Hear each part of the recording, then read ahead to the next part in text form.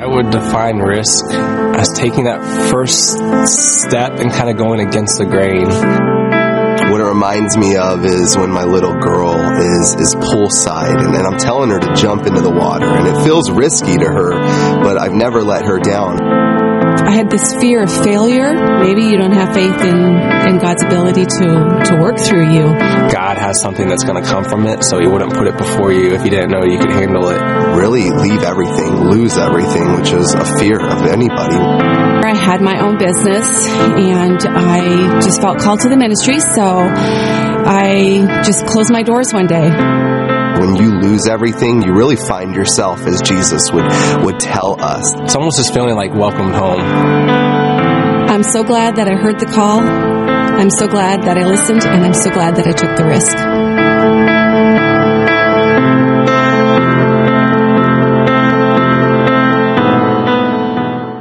Okay, here we go. We're wrapping up a series that we've been doing together for the last 7 weeks called Deep and Wide. And we've been talking about this idea that you and I want to be a church that is both deep. In other words, we are going after maturity. We're all about growing up and becoming people who look an awful lot like Jesus Christ. And then wide, we want to be a place where it's really, really hard to live anywhere in proximity to us and not have heard this story of Jesus, because we're so aggressively telling it deep and wide. So here's what we're going to do. We're going to do the deep and wide pop quiz today. Woohoo! What a great moment. All right, here we go. So in your seat back, right in front of you, there is a card that looks just like this. Says deep and wide on the one side. You go to the other side, says deep and wide again at the top, and then it's got little slots. Here's what we want to do. I want to go through the 8 values. 7 we've already done, the one we're going to do today. The 8 values that guide our church, that direct us toward being deep and wide. And as we go through each value real quickly, I want you to write in the appropriate column, do you think that that value is a deep, maturity type of value? Or do you think that value is a wide value? It's all about outreach and getting out into the community. Where would you place that value? So grab a pencil. You're going to kind of fill that in. At the end, I'm going to take a survey. I want to see how many you placed on the deep side and how many did you place on the wide side. Okay? So here's the conversations that you and I've had. The first one's kind of a freebie. The first conversation we had was all about maturity. And we just simply said we're not gonna be satisfied until we grow up and look like Jesus Christ in our lives. So I'll let you take a wild guess which side that one probably lands on. Number 2, the second week we talked about serving, and we said, look, God has uniquely gifted you and formed you so that you can serve in the body, that you can do ministry in the body, and your life pushing up against other people's lives and being used by God has the chance to grow them up, and then they, as they serve, also have the chance to grow others up. So serving, is that a deep value or is that a wide value? Scripture. We talked about this idea that everything our church does is under the authority of the Bible. Even if there's passages that we go, man, if I were God, I don't think I would have said that or written it that way. We don't care because we're living as a church, and then more importantly, as individuals. You and I have decided to live under scriptural authority. And just to say, look, if God said it, then that's how I'm going to behave. That's what I'm going to measure my life by. Is that a mature issue and value? Is that an outreach value? Is that deep or wide? And then we talked about evangelism. I'll let you take a wild guess which side that belongs on. We talked about worship. And worship is this idea of putting God in His right place. It's the reason when you sing, it's worship, is because when you say the words, you're declaring God's rightful place. But maybe more important than that is the moments in which you and I live our lives obediently, when it's really, really hard to do the right thing, and we choose to do the right thing despite how hard it is. That is worship, because you've placed God in His right place in your life. Is that a maturity value? Is that an outreach value? Is that deep or is that wide? And then we talked about this idea of community, that you and I are better together, that there are things that you've learned from God that I can take advantage of because you have the ability to speak into my life and they rub off of you, and there's moments when I'm weak and you're going to be strong, and vice versa. There's things that God's taught me that I can help you with. Is that a maturity? Is that a deep value? Or is that a wide? Is that an outreach value? And then we talked about last week future generations. That you and I would be willing to sacrifice our own comfort and our own preferences. We'd say, look, it may not be exactly my music. It may not be exactly how I would have formed the service. But I'm willing to do that so that the younger generation can be in the room and be part of what God is doing here. Is that a maturity value? Is that an outreach value? And then finally today, you and I are going to talk about the topic of risk, which is simply to say this: there are moments in which God invites you and me to trust Him with things that seem on the surface to be completely beyond our abilities, completely risky in our lives. And God says, I'm asking you in this moment to have enough faith to trust me to take you somewhere that you're absolutely fearful to go. Is that a maturity conversation?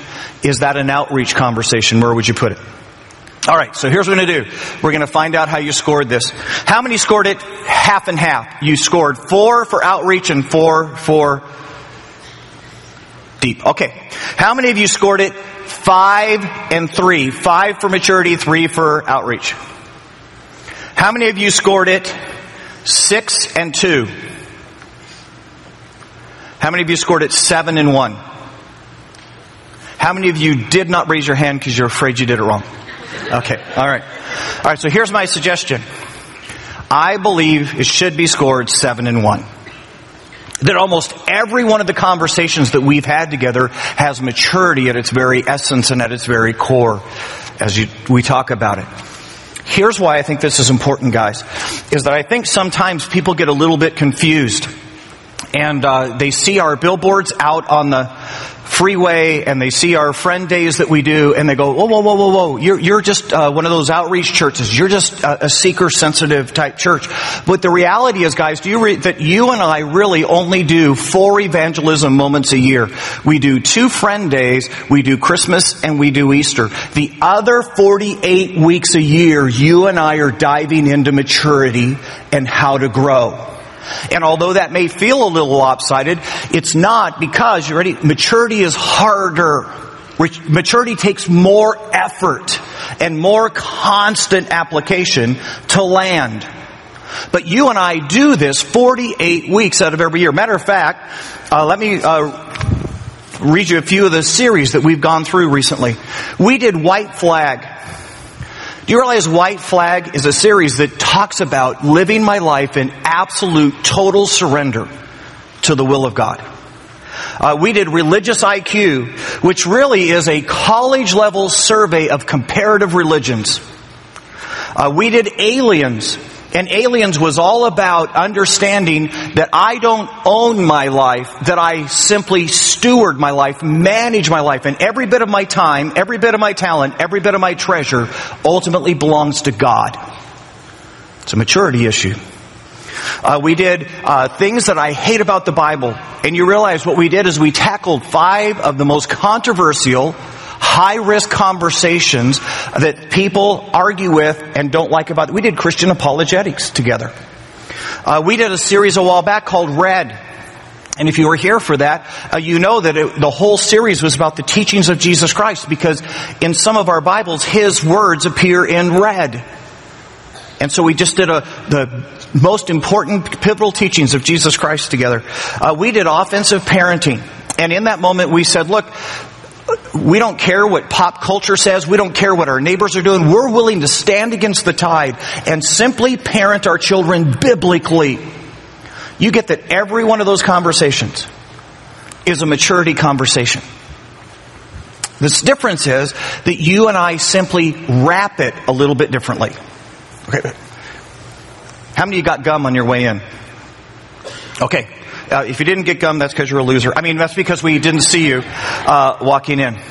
So here's my question. When did gum get sexy? When did that happen? I mean, take 5. And it's in this slick black box with kind of fluorescent colors on it. And then look at the flavor. If you got the blue box, Cobalt. If you got the green box, Rain. What does rain taste like? What? If you look really, really close on the box, if you look right there on the 5, who makes this gum? Wrigley's. And what you all of a sudden realize is, this is the very same product that Wrigley's has been making for 90 years? They just put it in a different wrapper so that it would be more appealing, so that it would look better. But the reality is, guys, on the inside, guess what? Wrigley's gum. You and I do this all the time with church. At the end of the day, you and I are still all about digging into the Word of God, learning how we're supposed to live our lives, growing up in Jesus. We just put a really cool wrapper on it. And so we put flags on stage and banners, and we buy billboards, and I'm doing crazy little object lessons up here. We do that so that it helps the message be simpler and clearer and more attractive. But at the end of the day, guys, it's gum. And at the end of the day, it's still the Word of God, and it's still about you and me growing up. And so here's the deal. Look. It doesn't matter if every other church or every other Christian you know out there doesn't understand what you and I are doing here, and they go, you're just all seeker. It's okay. As long as you and I know that's not true. And as long as you and I know what we're doing in this place. And that we're all about being deep and wide. All right, here's what we're going to do. We're going to tackle the last one of our values today. We're going to talk about this topic of risk. So grab your Bibles, go with me to 1 Samuel chapter 17. If you're not real familiar this morning, if you go to the front of your Bible and then start working to the right, you're going to find this book of 1 Samuel. Genesis, Exodus, Leviticus, Numbers, Deuteronomy, Joshua, Judges, Ruth, 1 Samuel. 1 Samuel chapter 17.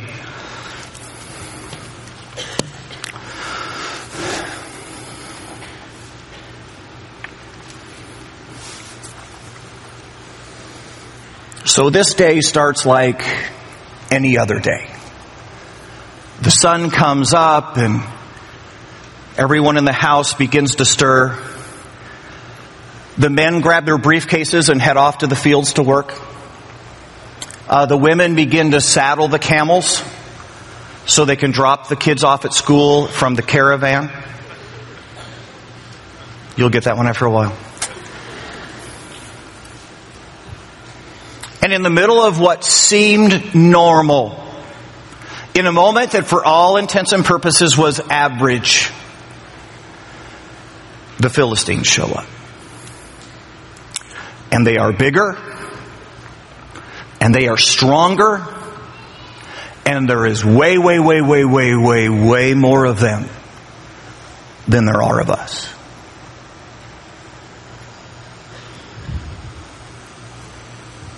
Hey guys, you get that moments of risk in our lives, moments of danger in our lives, always come at the most inconvenient times. We just bought the kids' braces. I haven't met this month's quota yet. And suddenly,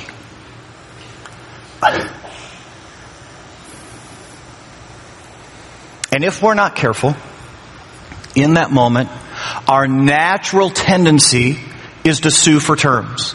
To say, whoa, look. What does it take to make the risk go away?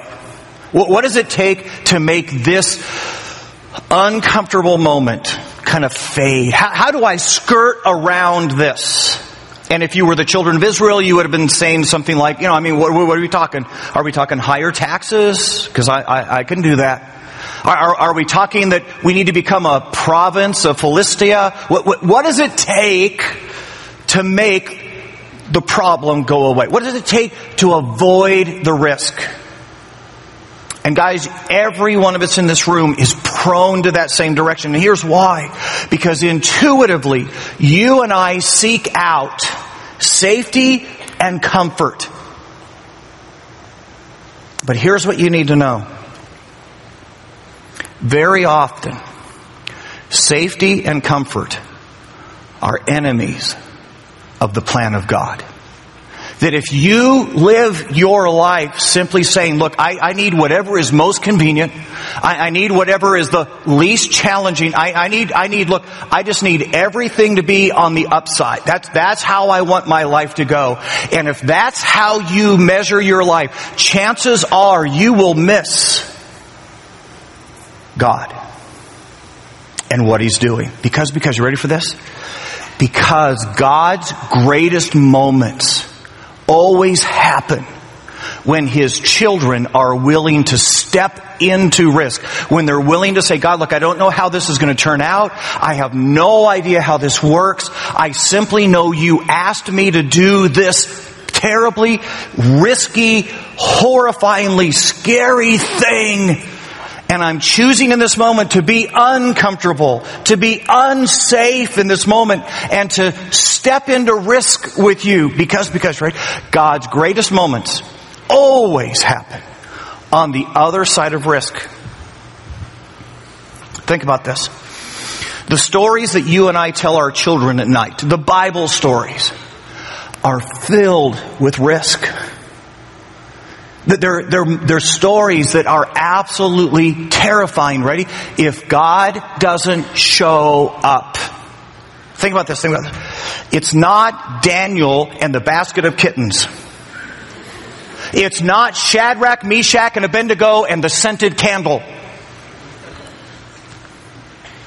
And the stories that you and I tell our children about, you ready? About how God works are filled with life and death. And if God isn't there, and if God doesn't do it, then disaster shows. Because God's greatest moments are always on the other side of His people being willing to risk. And it's interesting because this very room that you sit in, this very church that we go to, was born out of risk. I was youth pastoring in Southern California, and I'd gotten to a point in my life where my career, if you want to call that in ministry, had reached a point where the churches that you always dream about were the ones that were calling and saying, hey, Lynn, would you come? Would you be our youth pastor? And literally in the midst of interviews, of going to those churches that you always dream of going to and interviewing for jobs, God began to nudge my heart and say, Lynn, I want you to go plant a church in Chandler, Arizona. Now guys, this is a bad plan. It's really, really dumb to do this, because here's what you got to know. Church planting is for guys who can't get a real job in ministry. See, this is what would happen. You'd have your executive minister and he'd come to you and say, look, you've had your resume out there for like a year. Nobody's going to hire you. Maybe you should start your own church.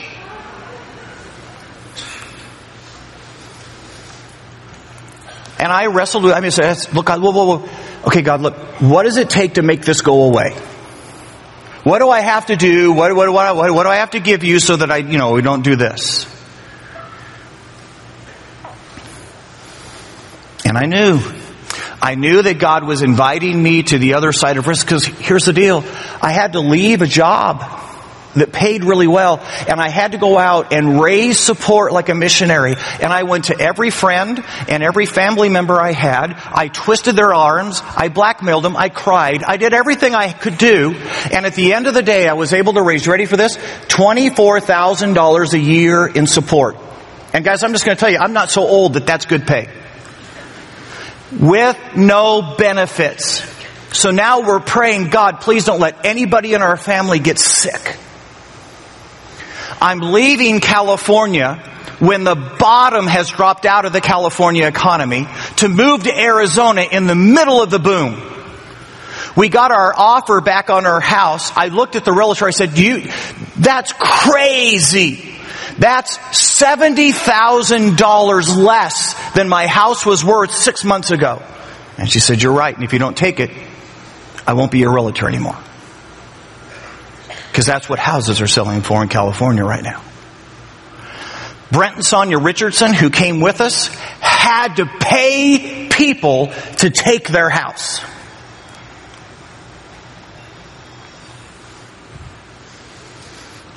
We knew as we began to do this that if this thing failed, if this thing didn't work, we were without jobs.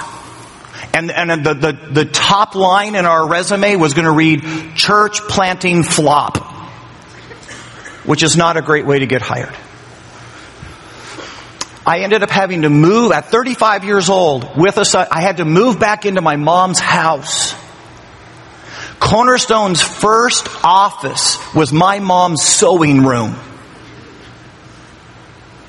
And I'll have people ask me all the time and go, hey Lynn, when you started this thing, did you know how it was going to turn out? And I say, are you crazy? This was the dumbest thing I ever did. It was simply that God invited me to come risk. Because God's greatest moments happen on the other side of risk. So let me ask you a question. When's the last time God invited you to risk?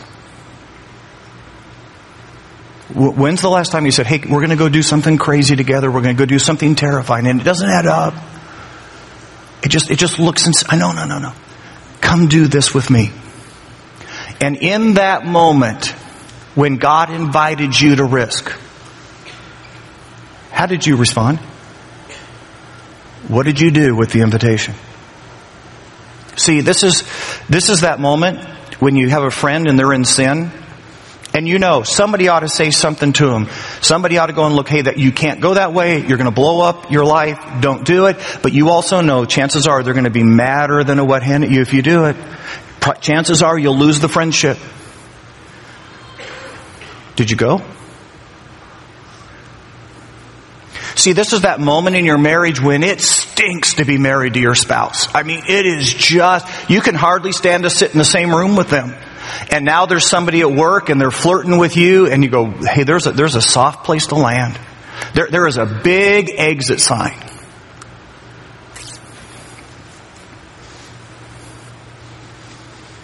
And God said, dig back in and make your marriage work. What did you do?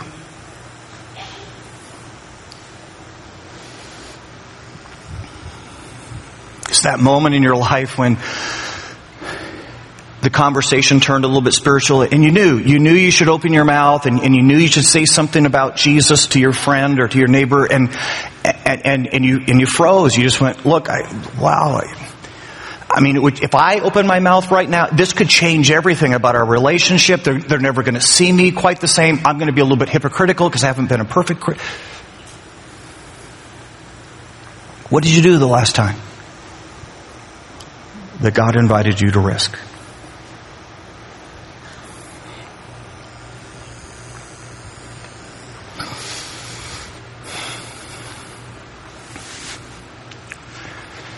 He's tending the sheep. It's a job that's usually reserved for children and for the women in that culture. But he's the youngest brother of 8, and so the lot has fallen to him. And so he sits there staring at a bunch of sheep grazing. Little does he know that on this day, God will invite him into great risk and that he will do the seemingly impossible. He sees somebody coming in the distance, and as they get a little closer, he realizes it's one of his older brothers. And as they get there, he says, hey, Dad is looking for you. I'll watch the sheep. You head back. And so sure enough, he heads toward the Rocking J Ranch. His father, Jesse, is on the porch. And his dad says, look, it's been a while. Your brothers have been off in battle and no one has sent any word. So here's the deal. Take a little bit of bread. Take a little bit of cheese. It's a great excuse to visit. Go see what's going on. see if your brothers are okay, and then the second you know, you turn around, you come home. Last thing I need is to lose another son. And so now as he rides that small donkey toward the battle, he couldn't be more thrilled. I mean, the thought of swords clashing and shields banging and watching men be men and battles won, he is filled with anticipation every step closer he gets. And as he nears the field, it's silence. No fighting. No battle. And confused, he comes around the corner to see the tents of the men, and sure enough, they're sitting there polishing swords, and he thinks to himself, if I come too late, has the battle already been won? And then he sees the problem. Striding out into the middle of that field, a giant of a man, who once he reaches the middle, stands and says, I defy the armies of Israel, and I defy the puny little God they say they serve. And if there be a man amongst you, send him out to fight me. Mano y mano. Winner take all. If your man wins, we will be your slaves. And if I win, then you will be our slaves. But send me a man, if you dare.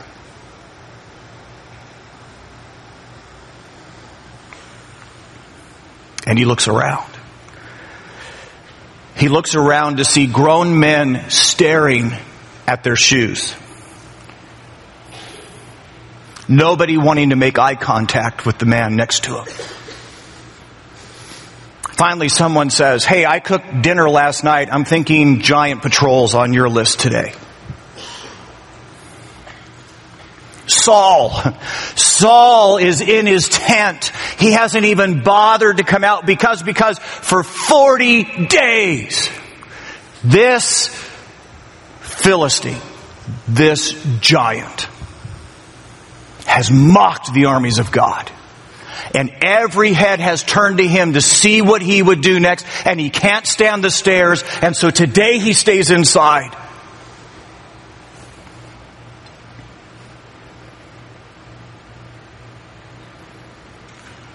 And this young man,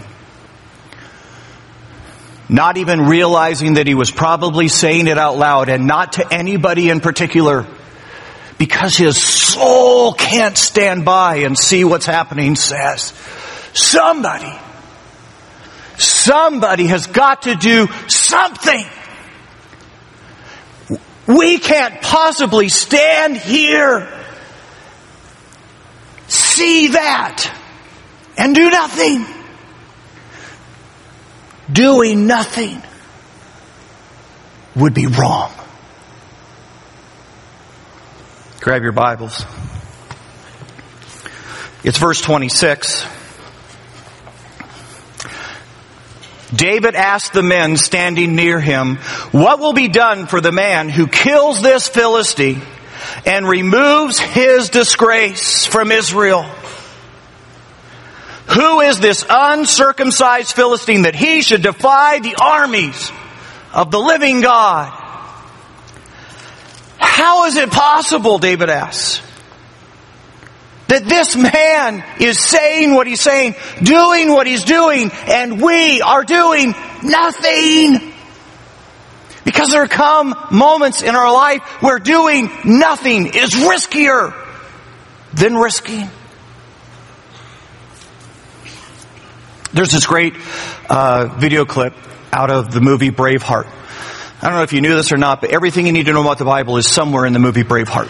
It just is. Lots of Jesus in Braveheart. And there's this moment when the Scots have gone out to fight, only to find themselves standing across a battlefield, and the English have showed up, and they are more and they are better armed. And in that moment, the Scots go, okay, this is a good day to default, and we're just going to head on home. And William Wallace begins to have a conversation, and the crux of the conversation is simply this: doing nothing is more dangerous than losing your lives. Here it is.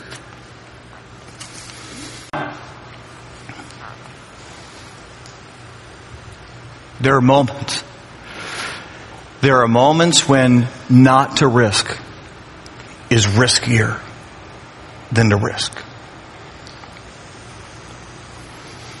Years back, I took our elders kind of on a field trip. I wanted them to go visit churches that had seen moments that were terrifying and scary and had stepped into the risk. They'd made the great decision in that moment and how God was blessing them and using them. And so we did this field trip and went around. And as a part of it, I said, hey guys, let's go to a church. Let's go visit a church that in the moment that they needed to make hard decisions, when they needed to do the thing that was really scary, didn't do it. And so there we sat that Sunday in an auditorium just about this same size. This church, years before, had gotten to a moment when they knew they needed to change. They knew they needed to adapt. They needed to get rid of the choir robes. They needed to let the demon drums up on the stage. They needed to change how they delivered their messages. Not change the message, just change their delivery. And in that moment, they were filled with fear. And they said, look, here's the deal. If we do this, we're going to tick off the older people. And they're the ones that pay the bills. And we can't do it. And in that moment, they decided to do nothing. And on the Sunday that we visited, sitting in an auditorium this size, there were less than 300 adults. Most of which were over 70. And I wondered how many of them would have given anything to go back to that moment and decide to risk this time. See, I think you and I are in a similar moment as a church. We've gotten to where our 9 o'clock service in the morning, our 10:30 service in the morning, for the last 4 months has overflowed.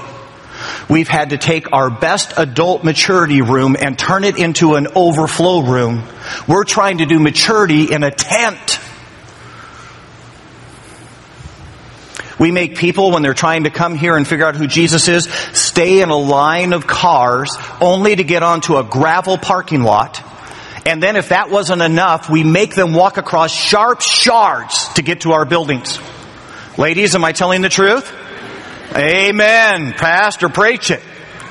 By the time you get to the buildings, we make you stand in line in overcrowded hallways to wait for the service that's ahead of you to let out, because those parents have to go pick up their kids. When they finally do, then you get to drop off your kids in the room. You head over to here only to stand in line to wait to get into the auditorium. And guys, we've made it really, really, really, really hard to figure out Jesus. We have violated every value that we have as a church. We're allowing brick and mortar to dictate our values. And the answer, guys, is pretty simple. Somewhere we're going to have to step into some risk. We're going to have to sacrifice. We're going to have to build some buildings. We're going to have more purple chairs for people to come sit in. Because there are times when doing nothing is riskier than risk.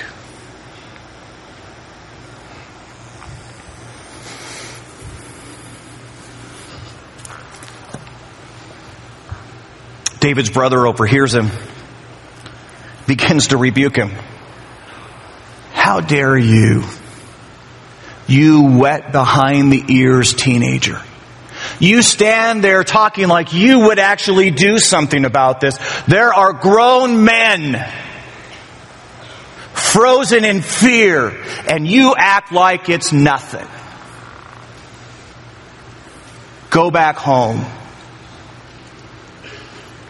Somebody overhears the conversation and immediately runs to Saul, says, hey, there's somebody stupid enough to go fight that giant. To which Saul says, well, bring him to me. And as Saul stands there waiting, up comes walking David. And his heart sinks. He's a musician. And he plays the harp.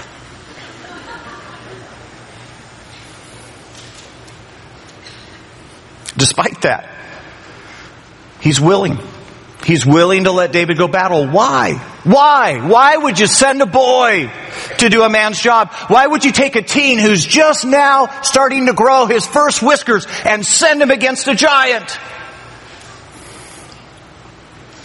Because here's what Saul figures. Whoever goes down there is going to lose. So what does it matter who we send? The outcome is inevitable. So trying to make the best of a bad situation, Saul begins to put his armor on David, and David looks as ridiculous. He looks like a little boy trying on his dad's suit. And finally David says, look, I can't. It's more of a hindrance than it is a help. And then he says to Saul, you're thinking about this wrong. Grab your Bibles again. It's verse 34. Here's what he says. But David said to Saul, your servant has been keeping his father's sheep. When a lion or a bear came and carried off a sheep from the flock, I went after it. I struck it and rescued the sheep from its mouth. When it turned on me, I seized it by its hair, struck it down and killed it. Your servant has killed both the lion and the bear. This uncircumcised Philistine will be like one of them, because he has defiled the armies of the living God. Here's what David's saying in the moment. Don't miss it. He's saying, look, Saul. I've already killed a lion and I've already killed a bear. And look. I shouldn't have been able to. There's nothing about me. I don't have that ability. The only reason I was able to do those things is because God was with me. And Saul, you're looking at the wrong thing. You're trying to figure out if I'm capable, and I'm not. But the God I trust is. And here's what David is saying in that moment. You ready? God's ability is not dependent on your and my capacity. See, God's ability to make that situation work out, God's ability to land this thing on the right side, has nothing to do with how good you are. Matter of fact, God actually gets more glory and more delight by taking the weak things of this world and doing the outrageous. That's why when God invites you into risk, if you try to add it up on your fingers, it will never add up. Because the greatest things of God always happen when the people of God trust in Him and not in their own capacity. And guys, I'm just going to say to you, this is good news. This is good news. Because some of you have heard the voice of God. And what God has asked you to do is absolutely terrifying. And your and my first response is say, God, there's no way. There's no way I can do that. It will turn out bad. God is never dependent on your and my capacity.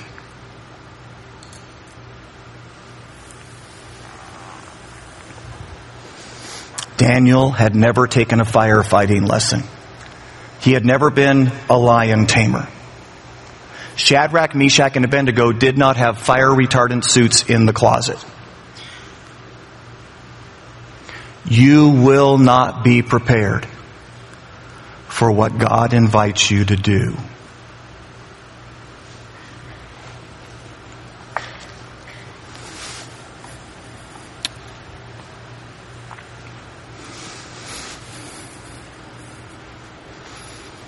I understand why you started dating him. I get it. Because in that moment, you looked and you said, I know this isn't the guy that God has for me. I know. But based on my experience, based on the fact that in the last 9 months, nobody else has asked me out. If I pass, there are no guarantees.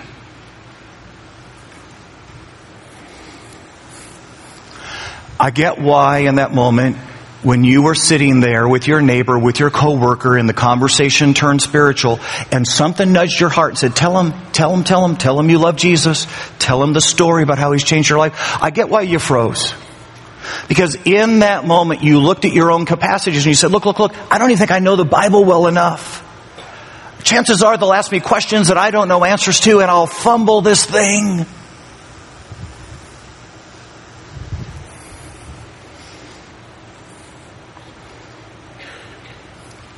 I get why you don't tithe. It's not because you don't love God, and it's not because you don't believe that it's... I get it. You look at the ledger at the end of the month and you just go, Lynn, there's no... It's not possible.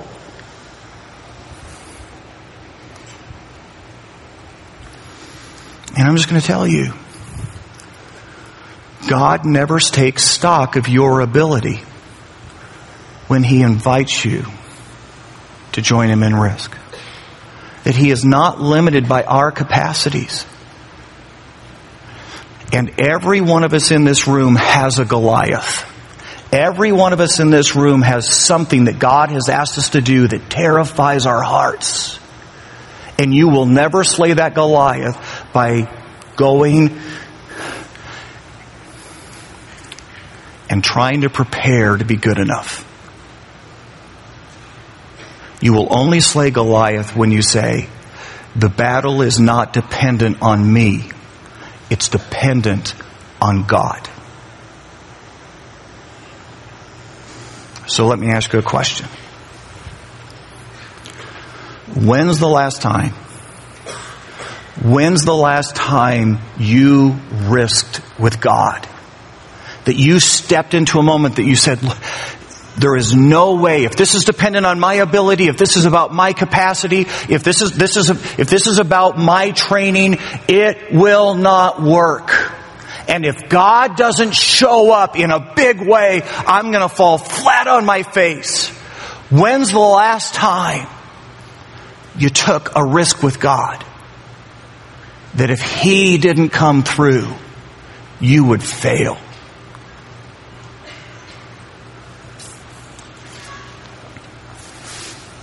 So David steps out to face the champion of the world. And he's got a belt to prove it. He's over 9 feet tall. He makes Shaquille O'Neal look like a midget. The end of his spear, 15 pounds. It weighs as much as a bowling ball, only sharp. There's a full-grown man doing everything he can to carry Goliath's shield in front of him. And out comes David with a sling. A child's toy.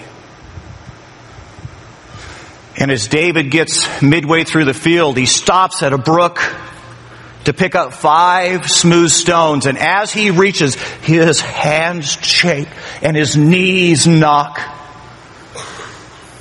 Because guys, courage is not the absence of fear. Courage is when you're terrified out of your mind and deciding to do what's right. And when Goliath finally realizes they've sent a boy to fight him, he calls out and he says, "What is this? You've sent out a dog to fight with me?" And understand the culture. Dogs aren't pets back in this day. Dogs are scavengers. And they hadn't learned about hygiene and sanitation. And so you would take your trash, you would take your garbage and your uneaten scraps of food, and you would just throw them out in the yard in front of your house. And then the dogs would come and scavenge.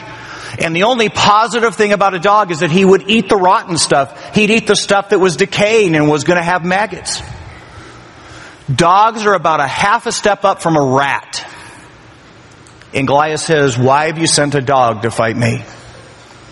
To which David looks at Goliath and says, "Apparently, you needed to come out and face me with all of your armor and all of your equipment.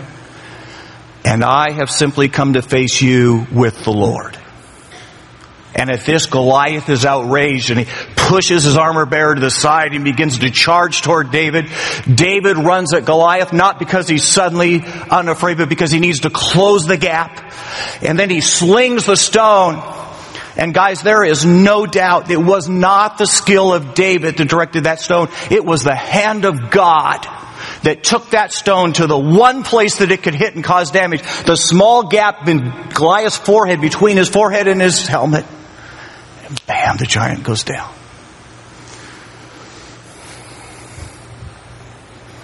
And watch what happens next. It's verse 51. David ran and stood over him. He took hold of the Philistine's sword and drew it from the scabbard. After he killed him, he cut off his head with the sword. And when the Philistines saw their hero was dead, they turned and ran. Because they're thinking, boy, if a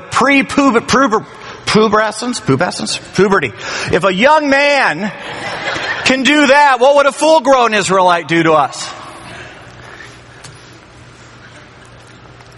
Watch this. And then the men of Israel and Judah surged forward with a shout and pursued the Philistines to the entrance. Isn't it amazing that suddenly the people of God are filled with courage? I wonder how many times the Church of Jesus Christ has failed to move because there couldn't be found even one David in the room. One David who'd say, look, I'm going to fight for my marriage. One David who'd have the courage to say, look, I don't care if I risk my friendship. I'm going to say what I got to say to you. One David who would speak boldly about his faith in Jesus Christ. I wonder how many times you and I have sat in fear because there was not a David in the room.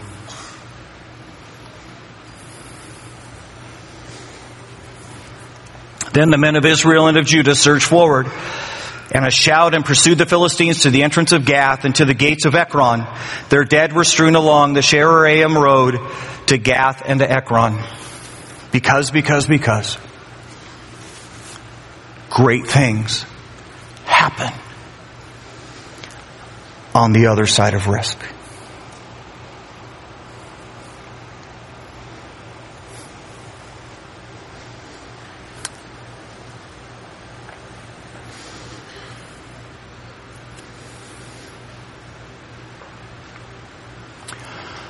I'm wondering